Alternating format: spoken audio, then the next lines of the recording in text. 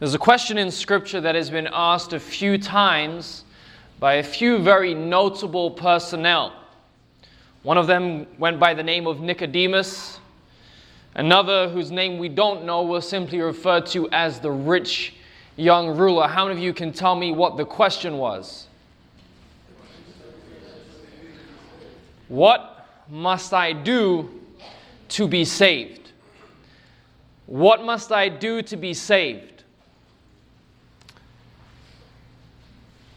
I would say that behind this question, behind the question, what must I do to be saved, is perhaps, not every time, but perhaps a deeper one.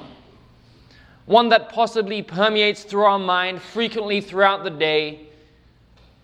And instead of just perhaps saying, what must I do to be saved, perhaps we're really asking, how little can I do and still be saved? Perhaps what really prompts this question, what must I do to be saved? Perhaps really what we're really asking is, what is the least that I can do and still be a Christian? For many of us, we want to know where the line is. How far back can I go and still be okay? And for the majority of Christianity, maybe even for the majority of us here in this room, that line is usually where we stop. As long as we've met these requirements, we term ourselves Christians. In today's message, I would like to challenge you that perhaps we've been asking the wrong question all along. Maybe it's not, what's the least I can do and still be saved? What if the question was, how much can I do because I'm saved? Let's pray.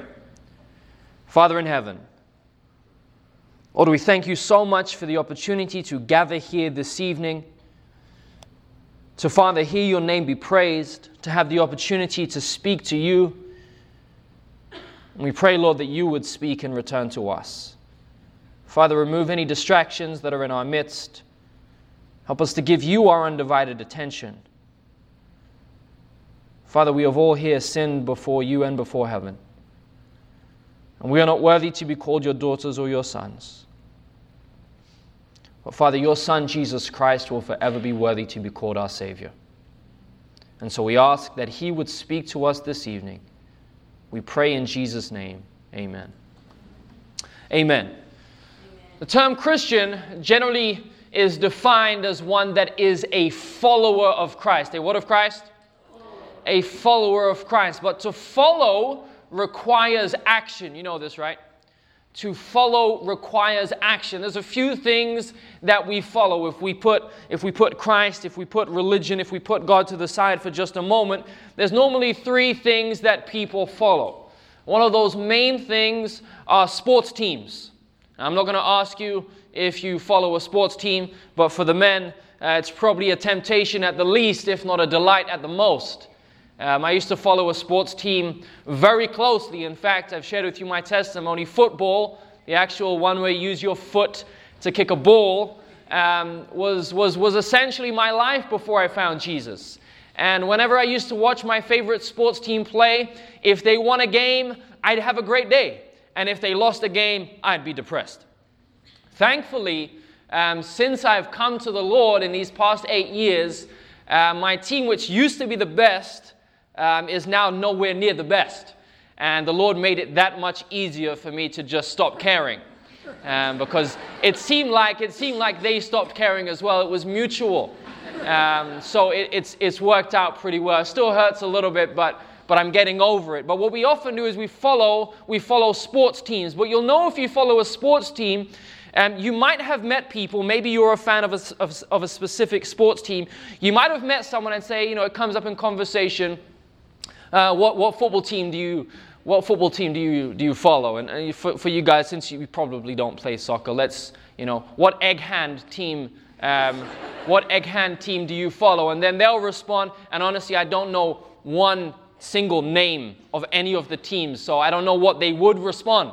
But let's just say they responded something, If it was the same team as you, you'd likely maybe take a step into challenging them to see if they were a real follower or a real fan. You might ask them a question. You might have a little bit of trivia to see if you guys are on the same level of followhood or fanhood. And if you ask them the basic question like who manages the team, or who's the MVP, who's the star player, or even what area is the team from, if they didn't know the answer to that question, you'd probably think, well, they're not really a fan.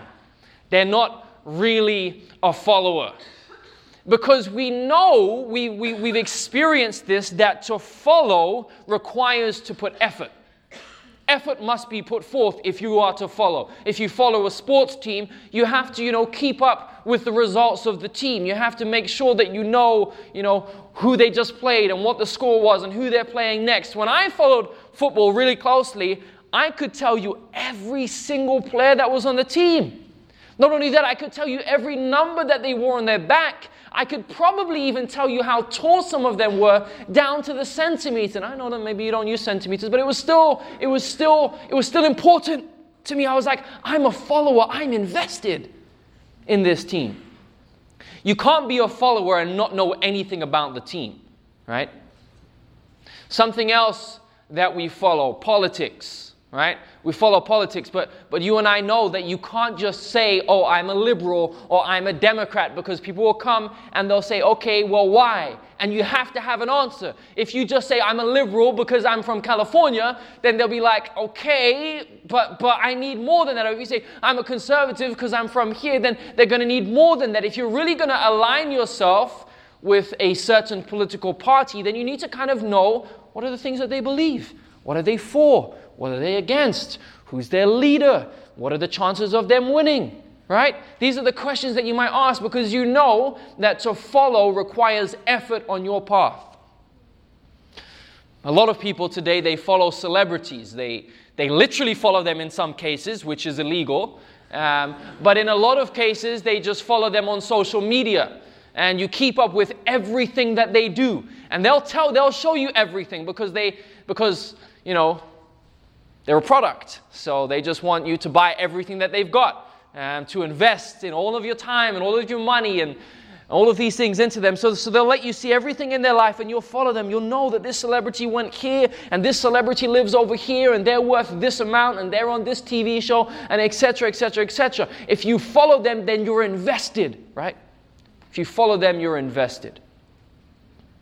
And I believe that this is really what the early Christians had in mind. I know they weren't the ones that first called themselves Christians, followers of Christ, but I think this is what the connotation was, that you don't just attach yourself to the term, to the name, but you actually are following Jesus. I know where Jesus is. I know what Jesus is doing. I know what Jesus said, etc., etc. The point was to be actively involved and engaged in the ministry of Christ.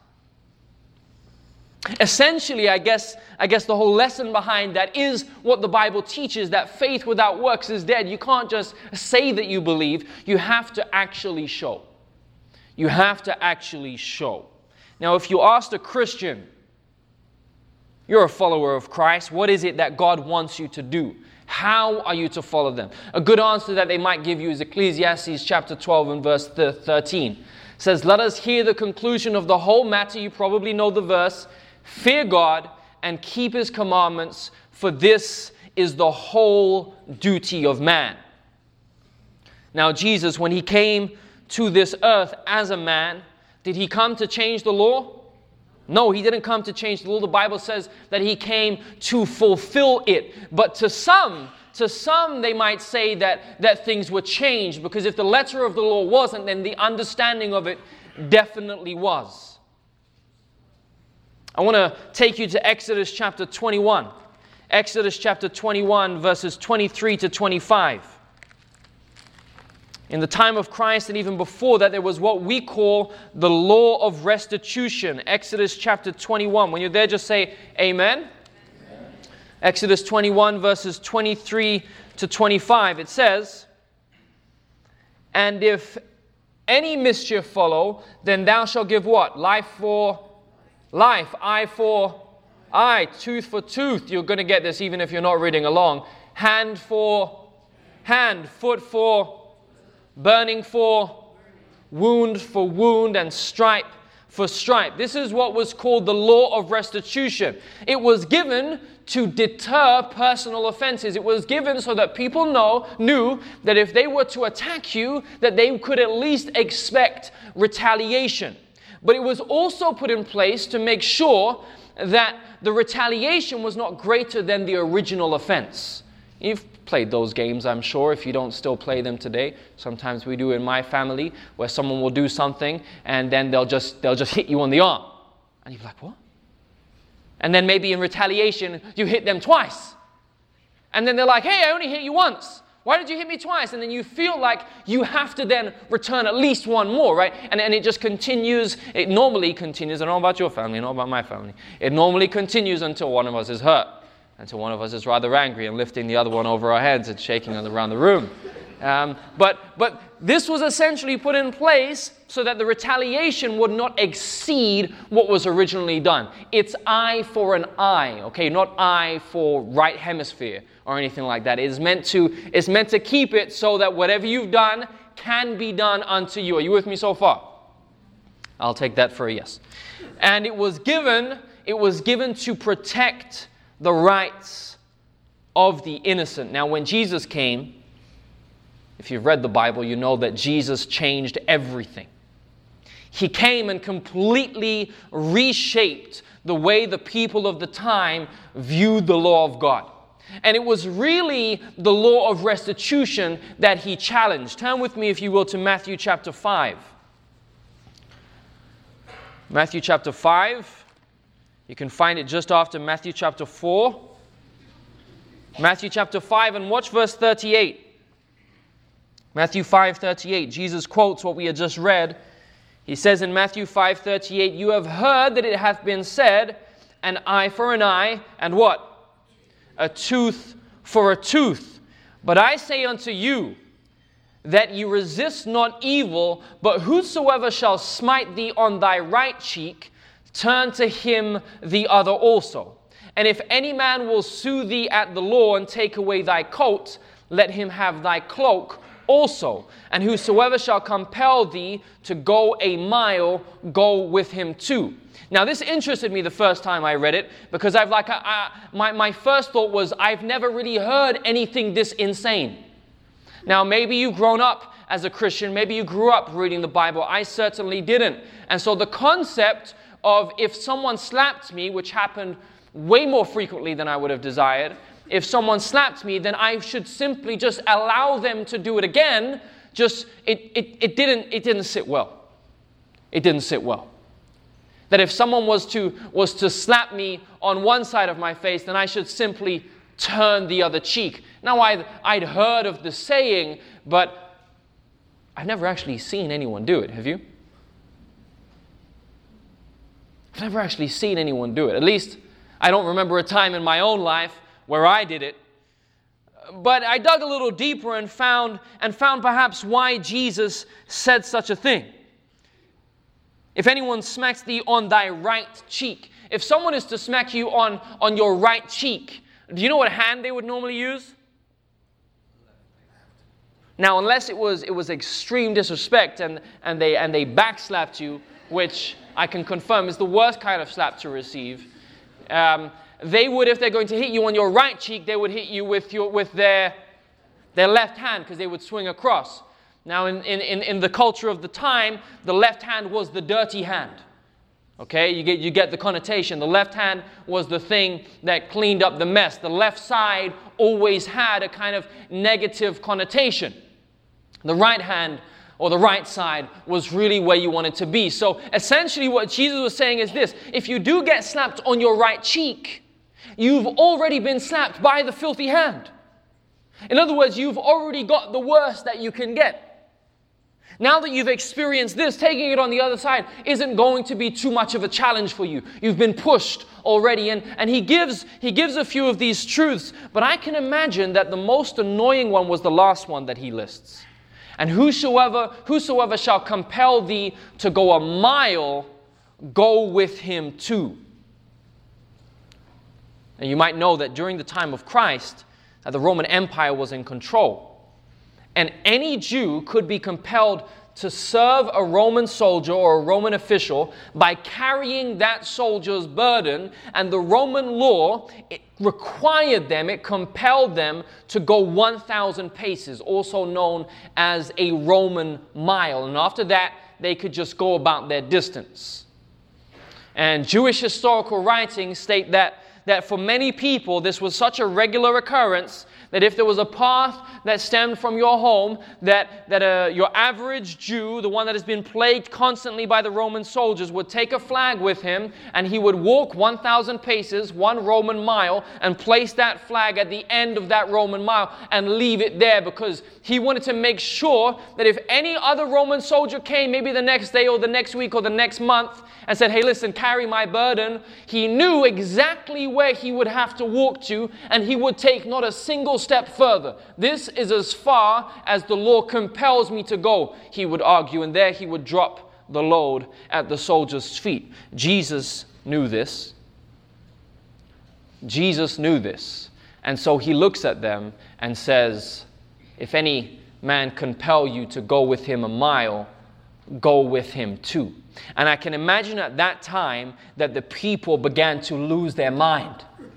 They're looking for a Messiah. Listen to me. They're looking for someone that is going to set them free from the powers of the Romans. And Jesus is coming, and it looks like he's almost extending their reign. It looks like he's almost making it harder for the Jews. It looks like he's making it harder for the Israelites. He's saying, if they compel you to go 1 mile, which I can you imagine this?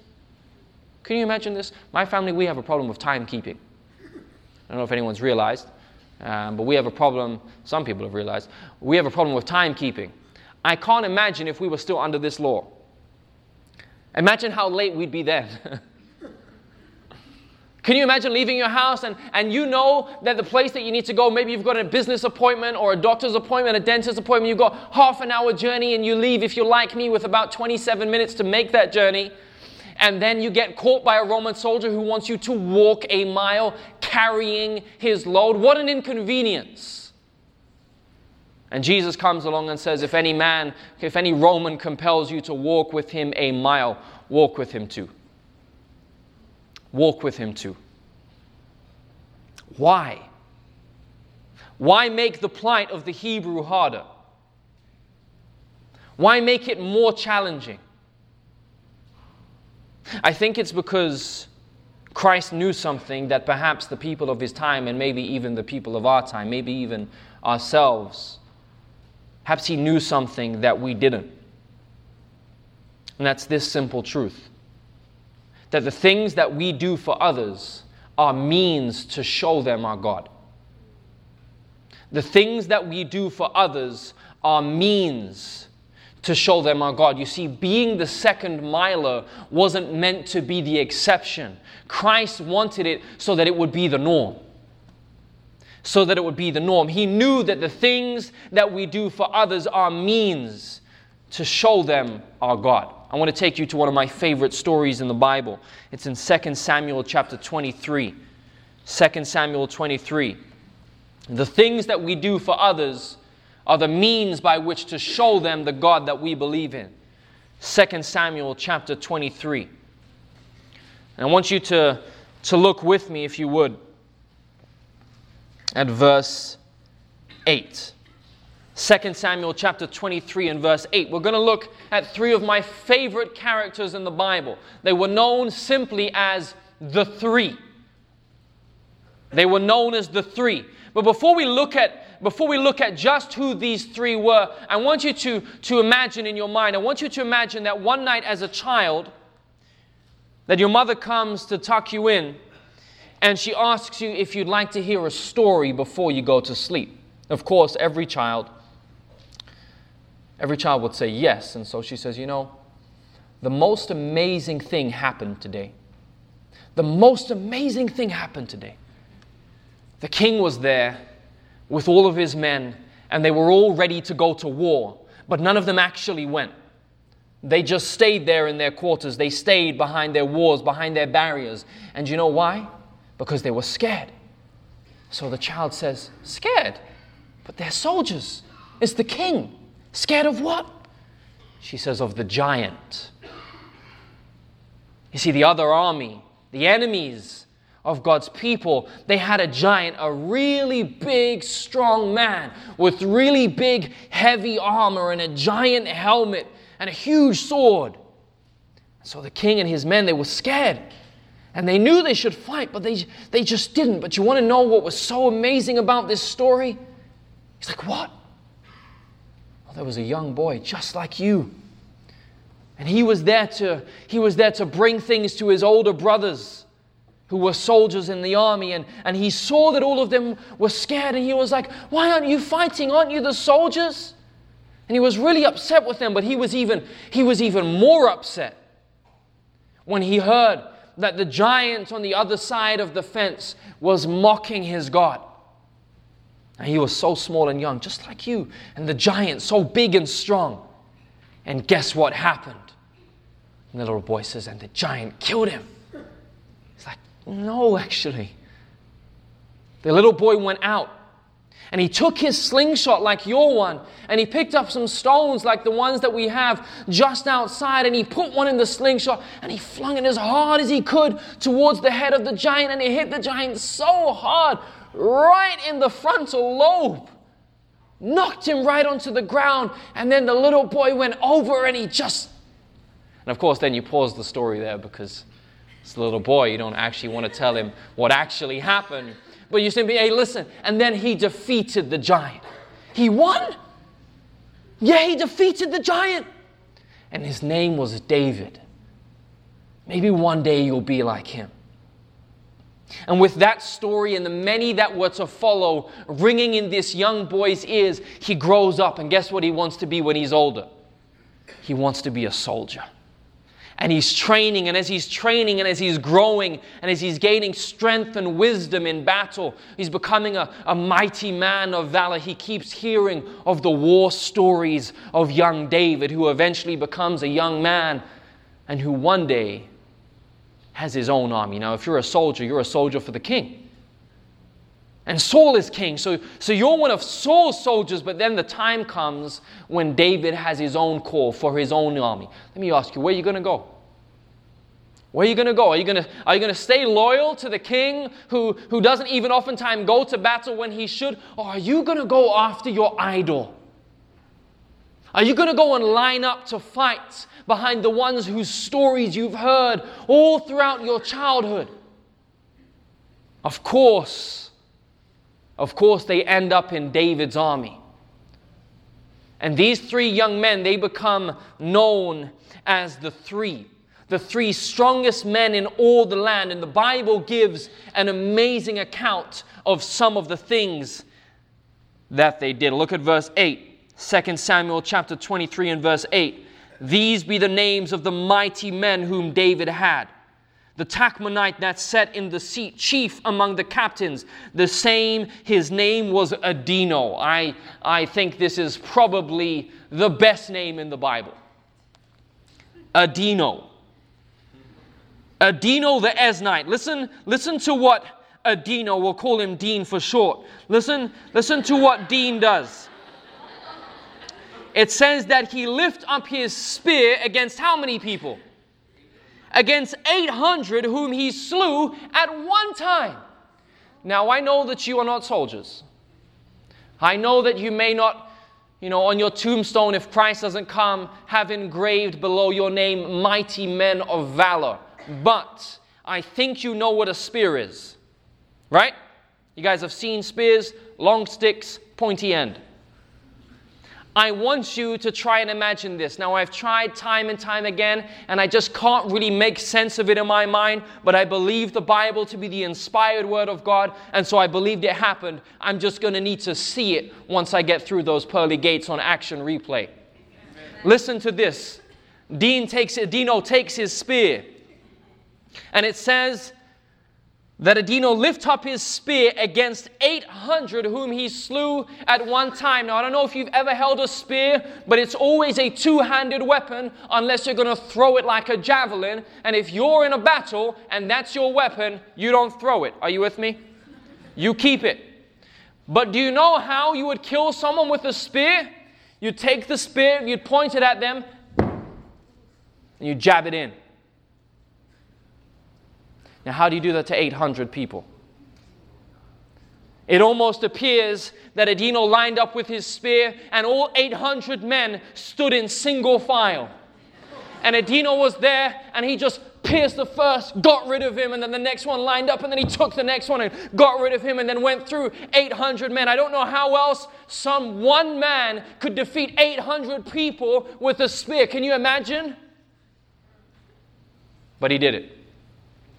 Adino slew 800 men with just a single spear.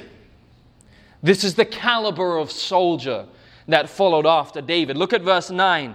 And after him was Eleazar, the son of Dodo. Definitely not the coolest name in the Bible.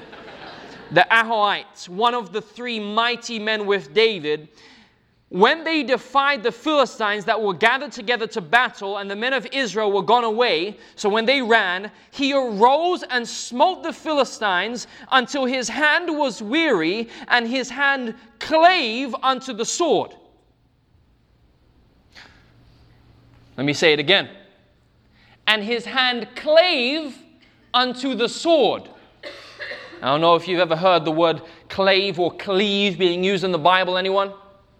Maybe in the book of Genesis, maybe in Genesis chapter 2, where the man should leave his father and mother and shall what? And cleave. It is this union, it is this where two become one. And Eleazar, this soldier here who it says, the Lord wrought a great victory on that day and the people returned after him only to spoil. He had a sword in his hand and he was so proficient with this sword and he was using this sword so much that him and the sword became one. He became one with his weapon. His hand clave unto the sword. It's almost as if they fused. Now, I don't know if this has ever happened to you, but it's happened to me. It wasn't a sword. It was a nail gun. I was doing roofing one summer. It was about 110 degrees Fahrenheit. And we were working from 4 in the morning so that we could finish by lunchtime, which we rarely did. I was trying to pay my tuition, which I rarely managed to do. And I remember just being there on the roof with these tiles, and I had the nail gun. If you've ever done this, you know that it's not fun. You don't wake up in the morning excited to go to work. And I was just there laying the tiles, and you do that for hours and hours and hours. And then when you finished, you try and let go of the nail gun, but you can't. You can't. The nail gun has decided that it is now going to stay. And I'm telling you, after 3.5 months of that, and the worst thing is you can actually get the nail gun off, but then you need to go over everything that you just did with a hammer and make sure that it's nice and flat. And you hold the hammer the same way that you hold the nail gun. And so you just go around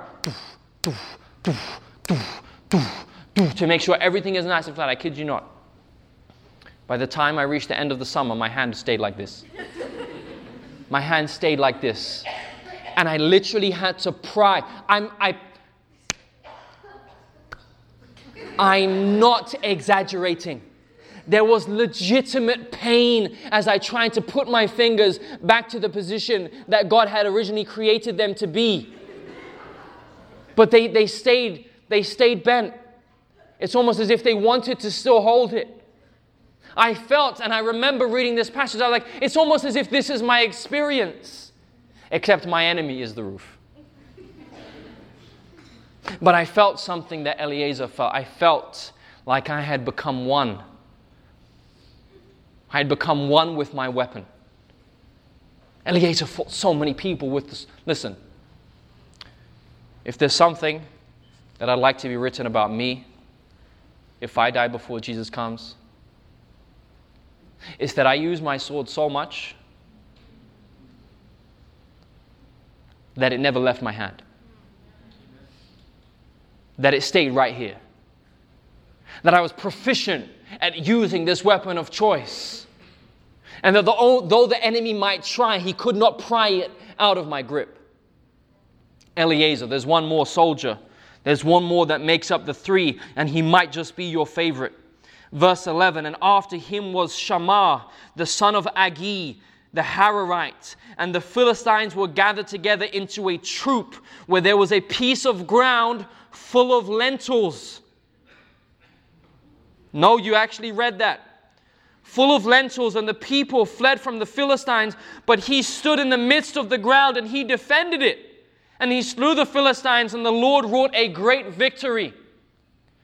Shammah, I believe, should be the mascot of Loma Linda, if you will.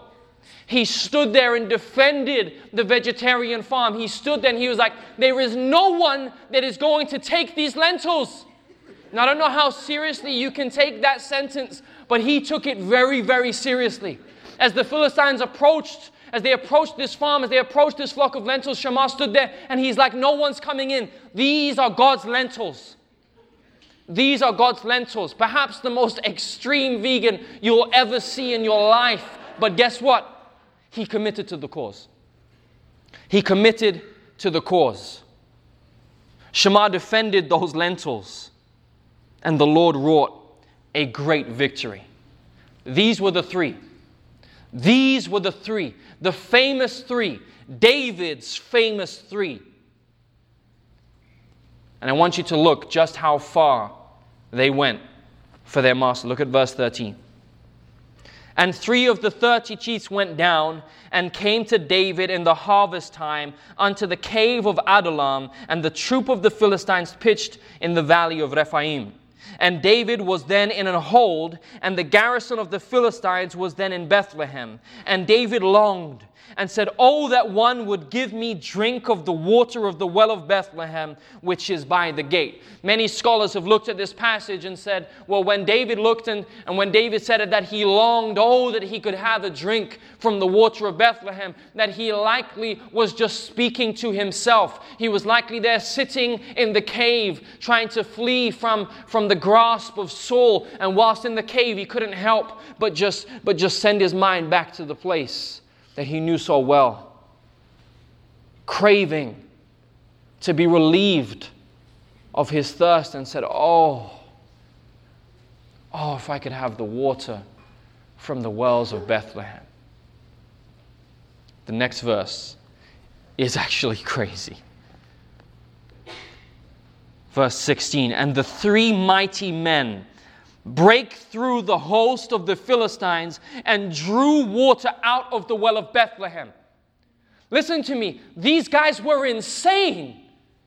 You can imagine that they're just in the cave, and they're probably the 3 that are closest to David, and David's just there. Oh man, I just wish that I could have some of the water from Bethlehem. And before you know it, Dean picks up the spear. Right? Before you know it, Shammah ties the lentils around his belt. Eliezer doesn't have to pick up the sword. And they head out. Listen to me, David didn't ask them to go and do anything.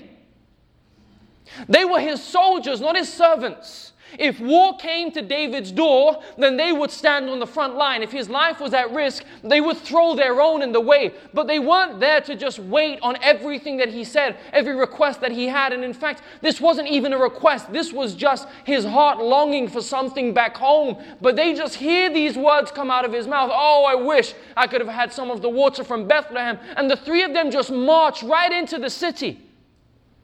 Now, can you imagine the Philistines, the watchmen of the Philistines, just looking out? They're just looking out, and they see in the distance 3 tiny figures. And they're coming closer and closer and closer. And I don't know if they were just walking towards the city as the absolute bosses that they are, or whether they were sprinting full-blown towards it. But what I do know is that if I'm a Philistine inside the city, I'm thinking, oh, great, food. Because we're just going to pick them off like there's no tomorrow. But these 3, I don't know how. That's what I'm saying. Movies just don't do it. I'd go and see this, I'll be honest. I'd go and see these 3 guys that are seemingly out of their mind. They're walking towards Bethlehem, which has been sieged by the Philistines. It's a stronghold for them now. But here's the thing, they don't care. Their master is thirsty. And look what it says. It says they break into the city. They break through the host of Philistines and draw water out of the well of Bethlehem. You can just imagine. You can just imagine that Eliezer's there at the front, just fighting off the people coming from the north. And then there's Dean on the back, just fighting those that come from the south. And then Shammah, lentils intact, is reaching down to get maybe just a sip. But the other two are fighting off every wave of soldier that approaches the well, and they're just there, and they pick up the water and they head out. You might think that they came to take back the city, but no, they just came for a drink. They just came because David was thirsty, and they fight their way into the city, they take the water, and then they fight their way the whole way back out. And then they get back to the cave, bucket in tow, and drop it at the feet of David. Now you tell me. You tell me what that would do for your spirits. You tell me if you were sitting in a cave, depressed and lonely, unsure of how God was leading in your life or what it was that was going to happen in your future. You tell me if there's one thing that you longed for that you never even asked for. And these three show up and they drop the bucket at his feet and say, Master, you were thirsty. Talk about going the extra mile. Now, we don't know how this action changed the course of history. We don't know exactly what would have happened differently had this not happened, but we do know David's response. We do know David's response. Look at what it says in verse 16. The second half of that. That was by the gate, and they took it, and they brought it to David. Nevertheless, he would not drink thereof, but poured it out unto the Lord. And he said, Be it far from me, O Lord, that I should do this. Is not this the blood of the men that went in jeopardy of their lives? Therefore he would not drink it. These things did the three mighty men. They fought tooth and nail with everything that they had for this water. And when they give it to David, suddenly something comes over David. No longer is his thirst the more important thing. Now David has been brought to a place where he wants to worship God. He wants to worship God. I spoke on Friday afternoon about presence evangelism, about trying to be a witness just from being in the very midst of people. This is true presence evangelism. We are not a witness by just doing the things that everyone else would normally do. We're a witness by going the second mile. We're a witness by doing the things that aren't required, not just the things that are. David was witnessed to by these three men. David's heart was touched, and he poured out a blessing to the Lord. And if these three men were willing to go that far for their king, how far should you and I go for ours? See, there's something that I think they realized. There's something that I think Jesus knew himself. That the things that we do for others are not just a means to show them our God, but the things that we do for others bring us closer to God too. You'll know the story of Abraham and Sarah, visited by three apparent strangers who seemed to know them very well. And when they saw these three strangers in the distance, they wasted no time in preparing a place for them. They set up the house.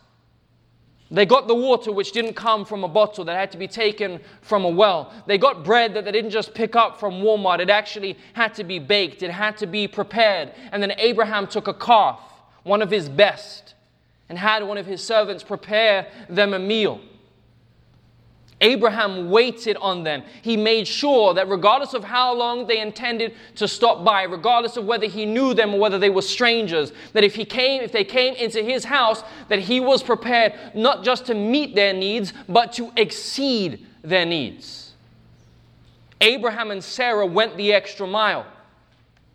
And they found that this axiom was true. That when we go the extra mile for others, oftentimes it brings us even closer to God. You'll know that at the end of this story, that Abraham and Sarah receive a great blessing themselves. The news that their line will continue, that God's promise will be fulfilled. You'll know, of course, the story as well in Luke chapter 23. As the disciples, after Christ has been crucified on the cross, are walking on what we call the road to Emmaus, and they're joined by a stranger that they don't know. And I don't know what it's like where you come from, but where I come from, we don't talk to strangers. And I don't mean that in the childish kind of way, don't talk to that person, you don't know them. But in London, we don't talk to strangers. In fact, we rarely even talk to people that we do know. But never would you find two people walking and having a conversation and then a random third anonymous person just pops in and you just invite them straight in. But these two did just that. He overhears what they're saying and they start talking to him about it. And they walk and they walk and they walk, and we don't know how long the journey is, but by the time they get to the end of the conversation, it's nighttime. And they don't just say, hey, thanks for walking with us, thanks for talking with us, thanks for the insights that you might have shared. They say, hey, why don't you come in? And he's like, sure. And they're like, hey, we'll make you food as well. We'll do everything that we can to make sure that you feel like you're welcome, to make sure that you feel like you fit in, to make sure that you don't feel ostracized or you don't feel different. We'll make you feel like you're one of us. I mean, if that's not the message of Christianity, I don't know what is. They go the extra mile for an apparent stranger. And then they're the ones that receive the greater blessing. The Bible says, were not their hearts lit when he spoke of those things? Going the extra mile is not merely a witness to others, but oftentimes it brings us closer to God ourselves. We should go the extra mile for God. Why? Because he went the extra mile for us. Jesus went the extra mile for you. Sure, maybe you could have concocted some crazy plan where all you had to do was just say that you believe, and then he'd cleanse you of your sins and take you straight to heaven. But no. Jesus knew that you and I would need an example. Jesus knew that we'd need someone to come as a man. Jesus knew that we'd need to be able to see this one and say, okay, I can relate. He has flesh, he has hands, he has a figure just like me. Jesus knew that if he was really going to reach the people, he had to become like the people. I mean, if this isn't an evangelism blueprint, I don't know what is. He knew that if he really wanted to save souls, then he had to be found amongst them. The cross of Calvary is the greatest picture we've ever seen and will ever see of going the extra mile. The Son of God, Jesus Christ, the Messiah, hanging on the tree of Golgotha. Jesus went the extra mile for you. Jesus went the extra mile for you. And I don't know what applying this message looks like, because it's difficult. It's hard. Can you imagine? Can you imagine what this campus would look like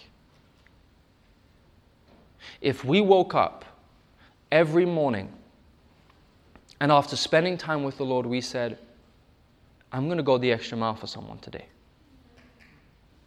What would it look like? I mean, it's not reality. It's not the world that we live in today. But what if it was? What kind of shift would we see? I mean, this place is set up for it, right? We've got Christians and we've got non-Christians. We've got believers and we've got non-believers. We've got those that have the message and those that really need to hear it. Can you imagine Can you just imagine? Let's just say it was just for a single day, right? Because we like days in this kind of culture. And we have a day for this, we have pancake day, and we have wear your own clothes day, and we have imagine we had go the extra mile day. Imagine today, you had the sole objective, today I'm going to go a little bit further for someone else. Yeah, I could walk the Roman mile, I could do exactly what's expected, but imagine if I did a little bit more. And imagine if the reason, listen to me now, imagine if the reason for doing that, for going that extra mile wasn't so that they would notice that you went the extra mile. Because is that not what we do? Right? Like the publican. We go the extra and then we announce it. We live in a culture today, especially as young people, where we love to announce our evangelistic efforts. Today, I was walking home and there was a lady and she needed help because she couldn't get all of her shopping into the back of the car. So I went there and I helped her out, and it just made me feel so good, and so grateful that God gave me that opportunity. And I really think that we should do things like this. You don't have to boast about these things. Listen, it wasn't meant to be the exception. It was meant to be the norm. Going the extra mile for Jesus was the norm. We shouldn't have time to boast about these things. It should just be who we are. I don't know what this looks like. I really don't. But I want to. I want my wife to know what it's like when someone goes the extra mile for her. I want my friends to know that they have someone in their life who won't just do what they've asked, but will try and push the boat out a little bit further. I don't know what it looks like. But can you just imagine? How many people do we have in here? 200? 150? That's 150 extra miles. That's 150 extra acts of service. Now, for some of us, it's just a struggle to do the first mile. But imagine if we could push through. Imagine if by the grace of God, when she says, honey, I need you to wash the dishes, imagine you also wash the clothes. Woo.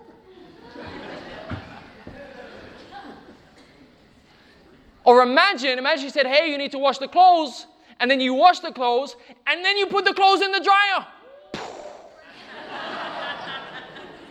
Happy is that home. I'll just tell you, that I've experienced. I should have experienced it a lot more. I should have made the transition from washer to dryer a lot more than I have. But can you imagine if we just consistently went the extra mile? Imagine what kind of culture we'd have. Imagine what Christianity would look like to people. You don't know how to witness to people? Go the extra mile. Listen. Listen to them. Listen to their struggles. Walk with them. Talk with them. Pay attention. Oh, they love it. We love it when people pay attention to us. I love it. Don't you love it? Word got out that for this semester, I'm sugar-free. It's been super tough. I'll just be honest. I've seen the most amazing vegan milkshakes I've ever seen in my life since I've been here. But I'm sugar-free. Word got out. And then Jai's mom's been making me sugar-free cookies every day. Touches the heart. It makes a difference. It makes you feel like people care. Can you imagine if people felt like people cared? I've shared with you many times. People are the worst. But imagine if they were the best. Imagine if we could show people Jesus by just doing what Jesus did. Going the extra mile for others shows them the God that you believe in. Going the extra mile for others brings you closer to that God. Going the extra mile for others is the commission given to us by Christ as He went the extra mile for us. So I challenge you this evening. I challenge you to pay attention to those that are closest to you. I challenge you to look at this campus, to look at your classmates, to look at your workmates and your colleagues, to look at the strangers in your midst and ask one simple question. How can I go the extra mile for that person without any thought of reward? Even, catch this, even without the thought of, I'm going to go the extra mile for them in the hope that I'll be able to invite them to restoration tomorrow. Just do it. Just do it and pray that the only motivation for that would be the love that Christ Himself has put in your heart. This is not something we're doing for reward. This is not something that we're doing so that we're noticed. This is not even something that we're doing for baptism. This is something that we're doing because Jesus said this is what it means to be a follower. Father in heaven, help us, Lord, to take this charge. Help us to take this commission. Help us to break the norm, to smash through the mold, to break out of our comfort zone. Even if it's an inconvenience to us, Lord, even if it slows us down, even if it means that we don't get everything accomplished that we had on our list today, I pray that top of that list would be today I'm going to go the extra mile for someone. And they may never know my name. They may never know what church I'm from. They may never know what program I've been attending. They might not even speak to me, Lord. But they might just see you. And that's all the motivation that we need, Lord. Father, you've put us on this planet to restore the brokenhearted.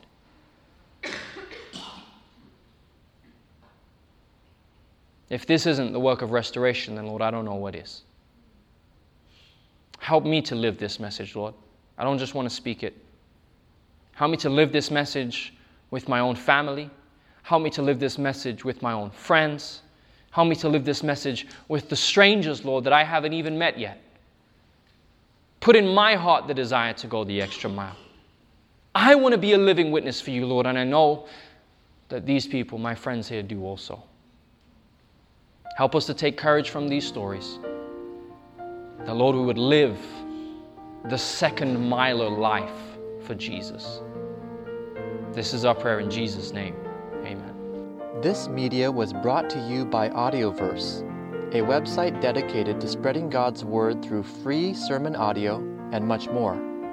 If you would like to know more about Audioverse, or if you would like to listen to more sermons, please visit www.audioverse.org.